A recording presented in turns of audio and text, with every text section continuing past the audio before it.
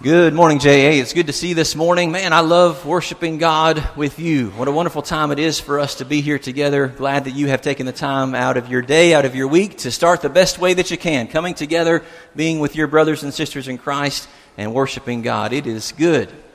It is good for us to be here together. And again, I am happy. I'm personally happy to be here with you. If you have your Bibles, turn to Ezekiel chapter 37.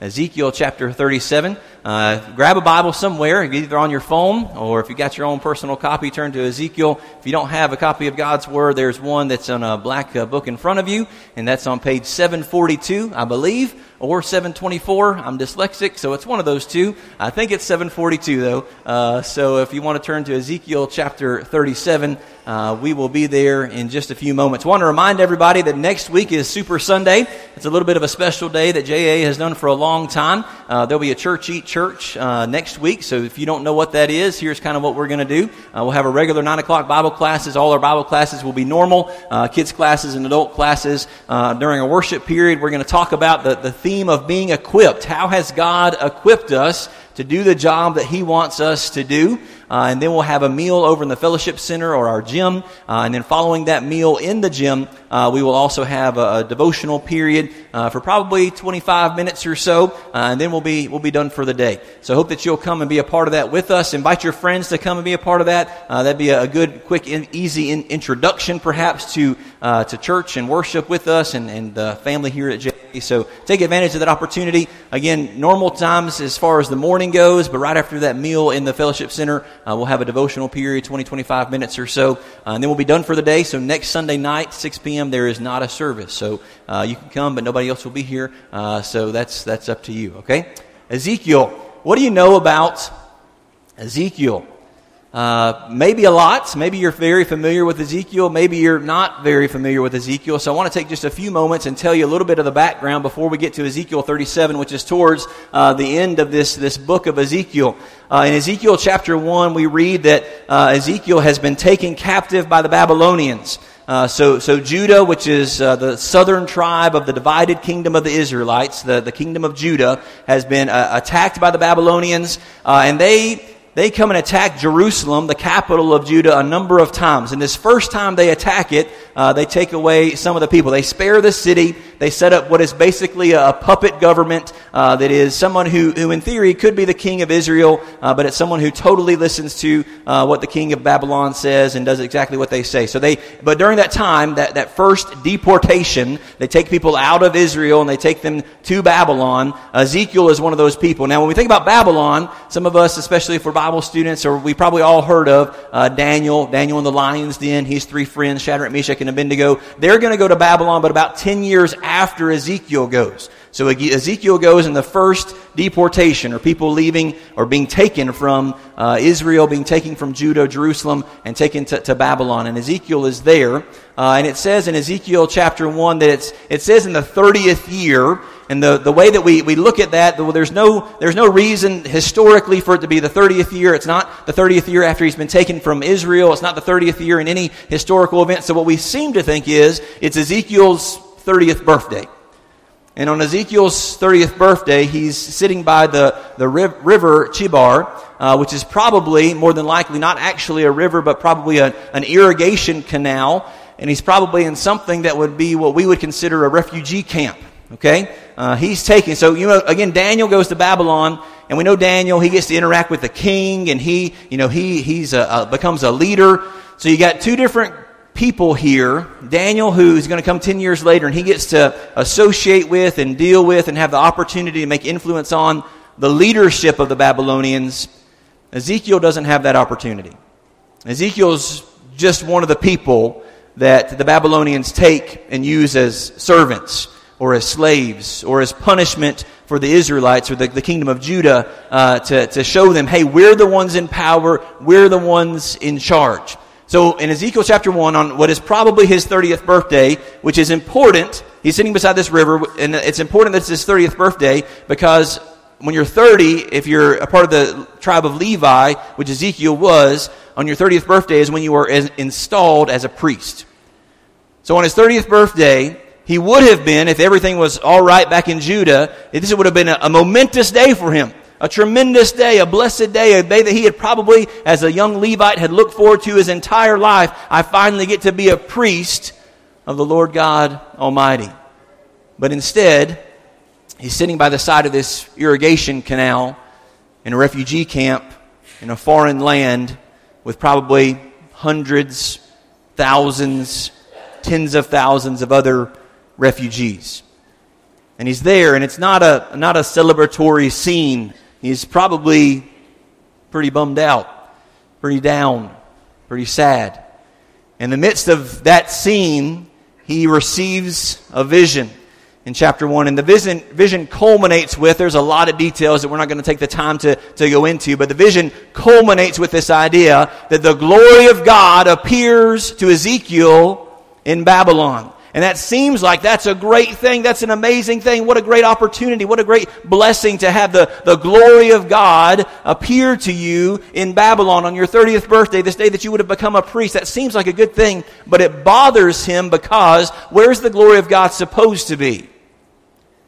The glory of God is supposed to be upon the mercy seat in the Holy of Holies in the temple in Jerusalem, but that's not where the glory of God is. Instead, it's in Babylon. Now, you can look at that in one of two ways, and maybe both of these things are true. Number one, it probably bothers him because the glory of God is supposed to be with his people in Jerusalem, and it's not there. And there's lots of reasons, and Ezekiel is going to be the one who tells the Israelites, tells the people of Judah, hey, God's not with you because of all your evilness, because of all your wickedness. So that there's one way that you could look at it, and that's probably true. Another way that you can look at it that is also potentially true is that God is showing Ezekiel that his glory is not confined to the Israelites. His glory is not confined to Jerusalem. His glory, his power, his majesty extends all around the world and even beyond. Would be another lesson perhaps that he could take and that we could take as well. Ezekiel the priest becomes Ezekiel the prophet. He doesn't have the opportunity to be a priest. That was taken from him. But he does become a prophet. And he's a prophet to the Israelites. He's a prophet to the kingdom of Judah. Now he's in Babylon, but he prophesies and he tells and he instructs and he commands and he guides the people of Babylon, or the Israelites that are in Babylon. But he writes back and tries to tell the people in Jerusalem, hey, you got to get things right, because if you don't, God is promising you a coming destruction. And in Ezekiel's chapters 4 and 5 especially, that he has some what we might call parables. He acts these things out. It's almost like a street performer in a way, but he's doing it for this religious, prophetic purposes. And there's some really strange stuff that Ezekiel does in order to try and get this message across of Jerusalem. Israelites, you need to repent. The first thing he does is he builds a miniature model of the city of Jerusalem. And then he has little soldiers that he sits around. It almost looks like a child playing with army men or Legos or something like that. And he sits it out and he's showing these people, hey, this is what God says is going to happen. The Jerusalem's going to be surrounded by armies and destroyed if we don't straighten out, if we don't repent. And another one that again is strange, and I'm not going to take the time to explain it because I don't know that I understand it. He cuts all his hair off, and then after he cuts his hair off, he takes a sword and he chops it up. Why does he do that? I don't know. Well, you can look at Ezekiel 4 and 5 and maybe figure that out for yourself. But then in probably the oddest one, he lays on his side for over a year eating food that is cooked over feces. And he does this for two reasons. He's laying on his side and he's bound like the scapegoat would be on the Day of Atonement. The Day of Atonement is something you read about in Exodus, something you read about in the Old Law. And on the Day of Atonement, they had two animals. One of them was slaughtered for the sins, and then one of them had all of the sins metaphorically placed upon it, and it was cast out into the wilderness. Taking the idea that the sins of the people are being taken away from them. So he plays the role of the scapegoat, bound and tied up like it would have been laying on his side for over a year. And then the reason that he has this food, and the only food that he eats for over a year, is food that's cooked over feces, okay? Why does he do that? Symbolizing just how bad things are going to get in Jerusalem when God carries out this punishment that he's promising. These are the types of things, these are the types of ways they would prepare food in the days that were to come, that God is promising them if they don't straighten out, if they don't listen. So he's warning the Israelites, both those in Babylon and those that are still remaining in Judah. He's warning them that that punishment is going to come. And then he receives probably what will be the worst message that any prophet could receive, anyone who would proclaim the word of God. And he does this for 7 years. But he receives at some point during that 7-year period, after maybe before he's done these things, after he's done these things, after he certainly sees the glory of God and receives this new job, no longer a priest, but a prophet, God tells him, no one's going to listen to you. Ezekiel, I want you to do this. I want you to prophesy. I want you to tell these things. I want you to do these things. I want you to act out these things. I want you to make sure that people know what I'm talking to you about and what's coming upon them. But Ezekiel, I want you to understand nobody's going to listen. Nobody's going to change their life because of anything you say. And yet he continues to do it. After about 7 years of prophesying in Ezekiel chapter 33, someone comes from Jerusalem and tells him Jerusalem has been destroyed. Nebuchadnezzar and his army came again, and they've destroyed the city. They've entered into the temple. This is the things that we read about in Daniel chapter 1. They've entered into the temple. They've taken the holy things of the temple and brought them back to their gods here in Babylon. Ezekiel, what you have been saying for these 7 years, it's happened. Imagine the emotional ride, mostly lows, that Ezekiel has been on. Taken from his home on his 30th birthday, which was supposed to be a significant day for him. Nothing, the thing that he expects to happen doesn't happen. He does have the glory of God appears to him, but that concerns him, but it's amazing. And then he's got these 7 years and these weird things that he does, and no one listens to him. And finally, the punishment comes upon him. From Ezekiel 33 to the end of the chapter, and even a little bit before this, we still receive, even though Ezekiel has been prophesying and warning and telling people, hey, you've got to make a change. You've got some serious sins going on in your life as a people, as a nation, as a group of people. We've got to make some changes here. This is why these things are happening to us. There's still always a little bit of a sprinkling of hope, but especially after chapter 33, and the fulfillment of the prophecy of the destruction of Jerusalem, there seems to be a little bit of hope. And then we get to Ezekiel 37. Ezekiel 37. And you may be familiar with this, but I want us to read through Ezekiel 37 verses 1 through 14, the valley of dry bones. And we see this valley transformed. Let's read it. Ezekiel 37, starting in the verse 1. The hand of the Lord God was upon me, and he brought me out by the Spirit of the Lord God and caused me to rest in the middle of the valley, and it was full of bones.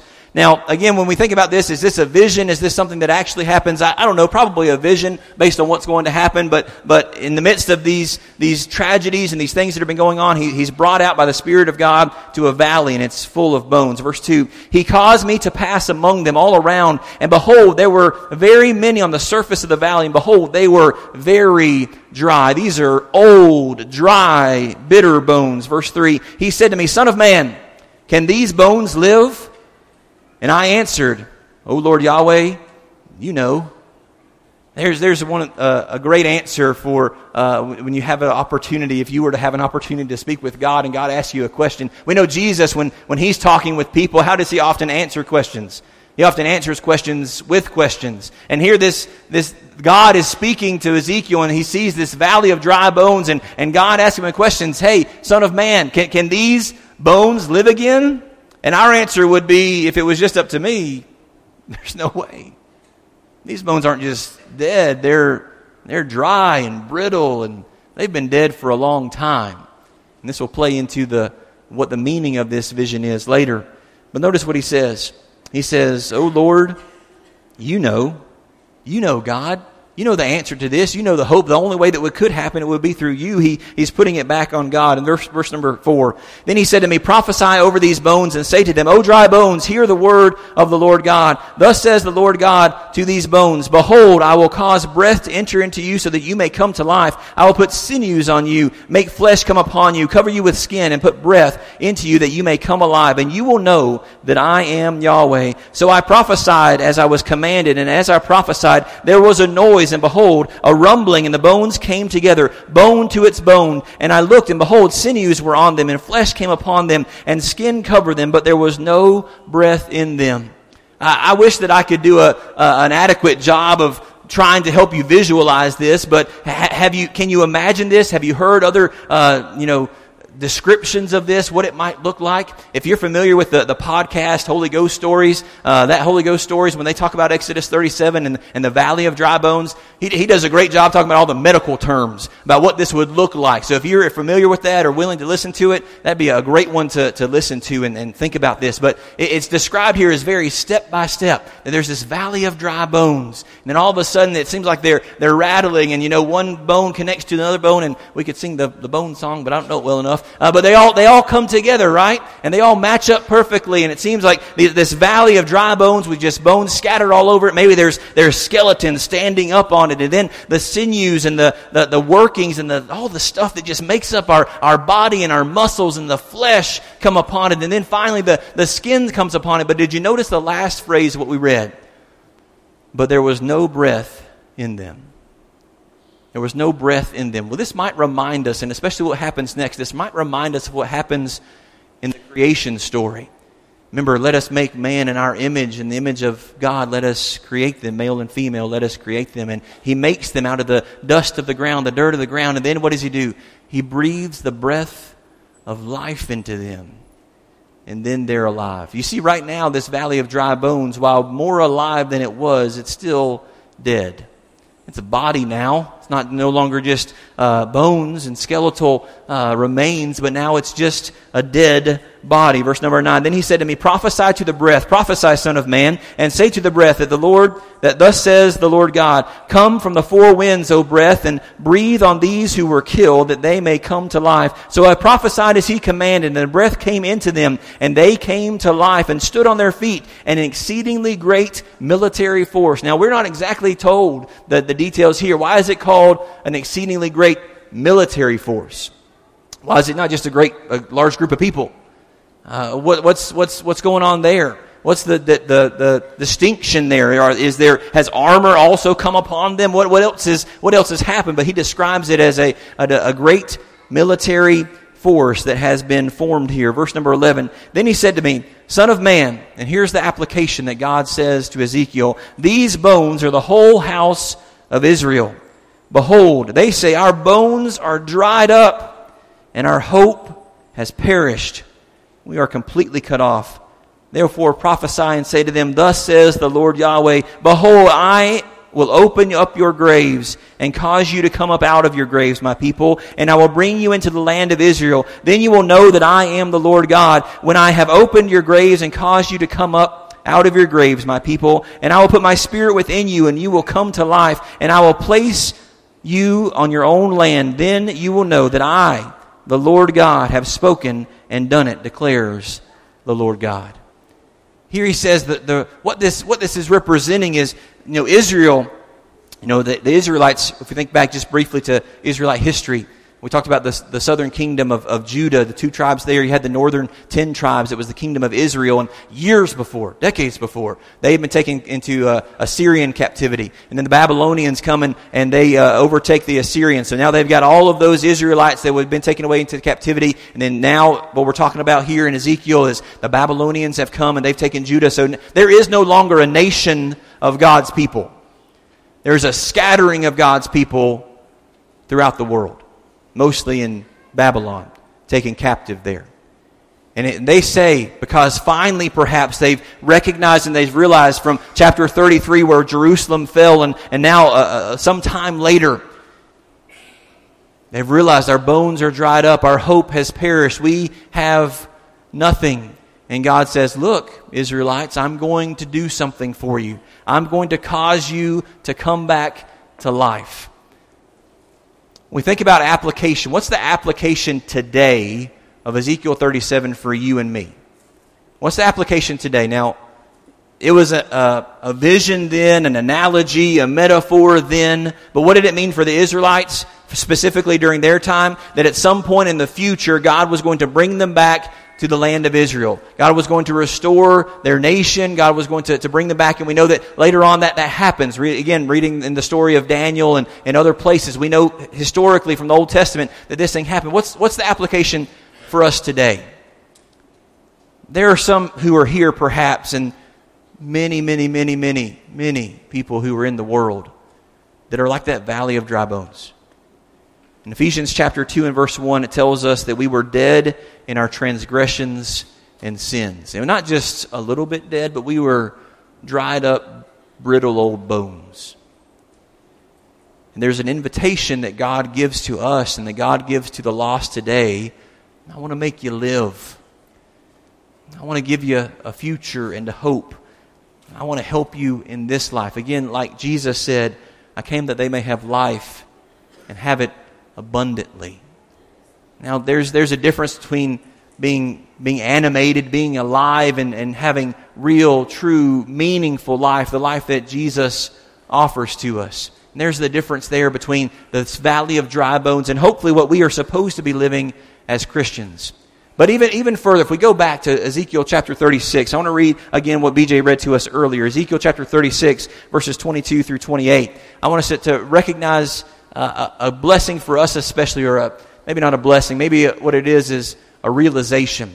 There's an invitation to the world and to the lost, and if that's you this morning, God is offering you something better, something greater than what the world has to offer. God is offering you the forgiveness of your sins, and He's offering you the opportunity to have a life that's better than any life you can have without Him. He's offering us a transformation that we can be His people, a part of His family. But for those of us who are already that, we need to have a realization here like the Israelites needed to have in Ezekiel's day. Look again at Ezekiel chapter 36, starting in verse 24. Therefore say to the house of Israel, thus says the Lord God, it is not for your sake, O house of Israel, that I'm about to act, but for my holy name, which you have profaned among the nations to which you have come.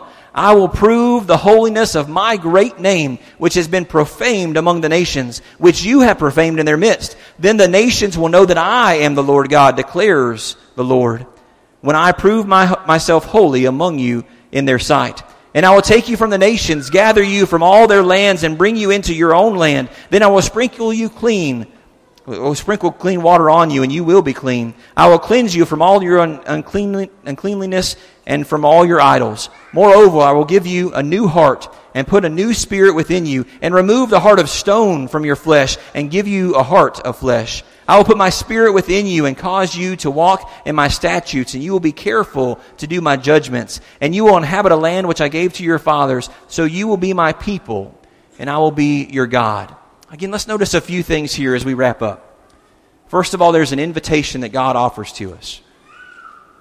Ephesians chapter 2 and verse 1, at some point, whether this is you today or has been you in the past, at some point in your life it's been everyone who's ever lived. We've been dead in our transgressions and our sins. We've been like those dried up bones, probably not even realizing it.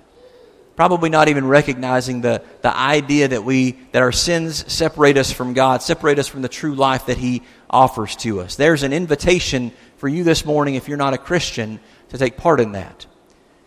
But then there's also this idea of a transformation. I love the language that God uses frequently in the Bible. Certainly in the Old Testament, talking mostly about the Israelites, the Jews, but in the New Testament, talking about anyone who would be a follower of Christ. The idea that we can be His people and that He will be our God. And it says that in Ezekiel 36 specifically. Think about 2 Peter chapter 3, where it says, once you were not a people, but now you are the people of God. Right? This beautiful picture. And then in Hebrews chapter 11, talking about those faithful men and women of the Old Testament, it says that He was not ashamed to be called their God. This beautiful picture of family that God is offering to us. This beautiful picture that He would claim you. Can you imagine that? That the Creator of the universe looks down and sees you and says, my son, my daughter, I love you. That He claims you. That He wants you. That He loves you. And that we have the opportunity to look back up to God and say, you are my God. To look to Jesus, to claim Jesus and name Him, you are the Lord of my life.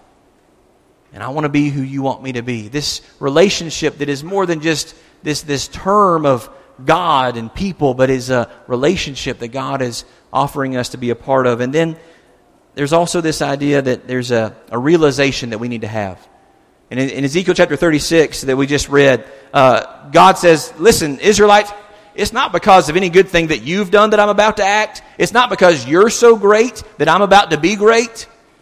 No, it's because of my holy name. It's because of who I am and who I want the world to know that I am. The world needs to know that there is a great and holy and mighty and good God. And that because of that, God says, I'm about to act. I'm about to show people just how good I am. And it's not because you're good, Israelites. Today we might say, it's not because I'm good. It's not because we're good that God is good. But he says, I'm going to do this thing so that you will know, Israelites, so that you will know, Christians, and so that the world will know who I am. There's this realization that we need to have as followers of God, that every blessing that you have, God has given to you so that the world may know that He is holy. Have you ever thought of it that way? That every blessing that God has given to you is so that you will know and the world will know that God is holy. Does that change your mind about how you spend your money? Does that change your mind about how you spend your time? Does that change your mind about what your goals are in this life? Everything you have, your talents, your abilities, your financial blessings, every opportunity that you have, God has blessed you with those things, not because we are so good, but because He's so great and holy and mighty and powerful, so that we may know and the world may know that He is holy. When we think about this idea of being better, think about this idea of seeking something greater than what the world has to offer. God wants to bless us immensely. He wants to bless His entire creation immensely. He has done that from the beginning and He will to the end. He does these things, but it's not, and it will never be because you are so great or I am so great, because in reality, without God, what are we? We're those dry bones, aren't we? We may be animated and walking around, but without God and certainly without the blessings of Christianity and His Spirit within us, then we're really just, we may be alive, but we're really not living the way God has intended for us to live. This morning, what I really want to just leave with you is, the Israelites needed to learn a lesson, and their punishment came upon them, and it was deserved. They deserved everything that happened to them. And the reality is, if we'd have got everything that we deserved, we would be in a world of hurt. But instead, God has blessed us and blessed us immensely. And we need to be thankful to God and look to God and allow those blessings to point us to God and to realize who He is. But even a step beyond that, God has given you everything He has given you so that other people can know that He is good and holy and that He exists. I quote this verse a lot. It's the first verse I ever learned. It's probably my favorite verse. Matthew 5:14 through 16. Jesus says, you, speaking to anyone who would follow Him, those who followed Him on that day, speaking to you today as a follower of Jesus, you are the light of the world. A city set upon a hill cannot be hidden. Nor does anyone light a lamp and put a basket over it, but instead they sit it where it will give light to the entire room. Let your light shine before God in such a way that others may see your good works and glorify your God who is in heaven.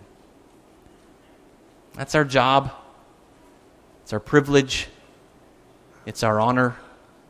And it's God's expectation that everything you have will remind you of how good God is, and that you will use those things to point people to Him. Let's pray. God, this morning we come to You and we are just in awe of the fact that You have given us the privilege to worship You this morning. To come into Your throne room and to bow our heads and our knees and our lives to You. God, You are good. You are holy. You are mighty and powerful. This story in Ezekiel, you displayed that through this ability that You could have to, even with a valley of dry bones, to bring them back to life. And Lord, some of us can look to our lives or certain moments in our lives or situations in our lives, and we can see how You've brought us back to life from very difficult times. Lord, thank you. Thank you for blessing us in all the ways you have. Lord, help us to never be ungrateful or to be apathetic towards the blessings you give to us. And Lord, help us to use these things not only for our own glory, but to point people to you, Father. Lord, there are people that are living today that are lost, people that I know, and that so many other people here know. Our family members, our neighbors, our co-workers, the person sitting beside us even in this moment, that are lost, that just don't have a relationship with you and may not even realize what they're missing. Lord, help us to share the gospel with them. Lord, help us to share your goodness with them. Help us to praise you in all things, Lord. And we pray and we trust that as we plant that seed, you will give the increase. Lord, thank you for your Son, Jesus. We pray these things in his name. Amen. This morning there is an invitation, and it's not my invitation. It's not the invitation of the elders that are here. It's not an invitation of anyone who's in this room except for the presence of God himself. And he invites you this morning that if you're not a Christian, if you have not become a follower of his, he tells us in his word how you can do that. If you believe that some 2,000 years ago, Jesus Christ was crucified on the cross. He was put in a grave because he was dead. And then on the third day, he arose from the grave. If you believe that, it starts there. If you believe that a dead man came back to life through the power of God, and you're willing to say, because of that power and because of the way that he lived his life and what he commands of me and the things that I read about him and his Father in this word, if you believe that and you're willing to name him as the Lord of your life, then you can become a Christian today through repenting of your sins and being baptized into Christ, where you come in contact with his blood, and that blood washes away your sins. And you know what will happen then? You'll begin a process of change. You will not be exactly who God wants you to be in that moment, but all of your sins, all of your mistakes, all of your failures, God will have forgiven you of those things.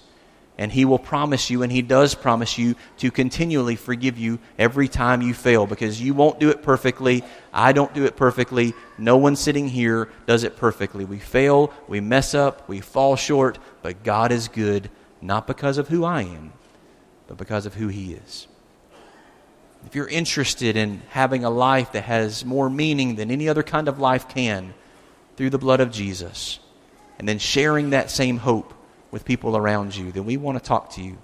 Brothers and sisters, if you are a Christian this morning, let's remember those blessings God has given to us. He has given to us because he loves you and he cares about you, but not just because of you, but because he wants you to use those things to show other people his holiness, his goodness, his greatness. And we have that opportunity every day. If you're struggling in sin,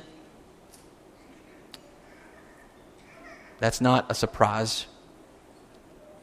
It's not unheard of. It's not shocking. All of us struggle with sin sometimes. If you need help with that, we want to be here for you. And if you want to come forward when we stand and sing this song, you can. But let somebody know so they can help you and pray for you, and you can get back on the right track with God, especially if you've wandered away. If there's anything we can do for you this morning, we invite you to come forward right now as we stand and as we sing.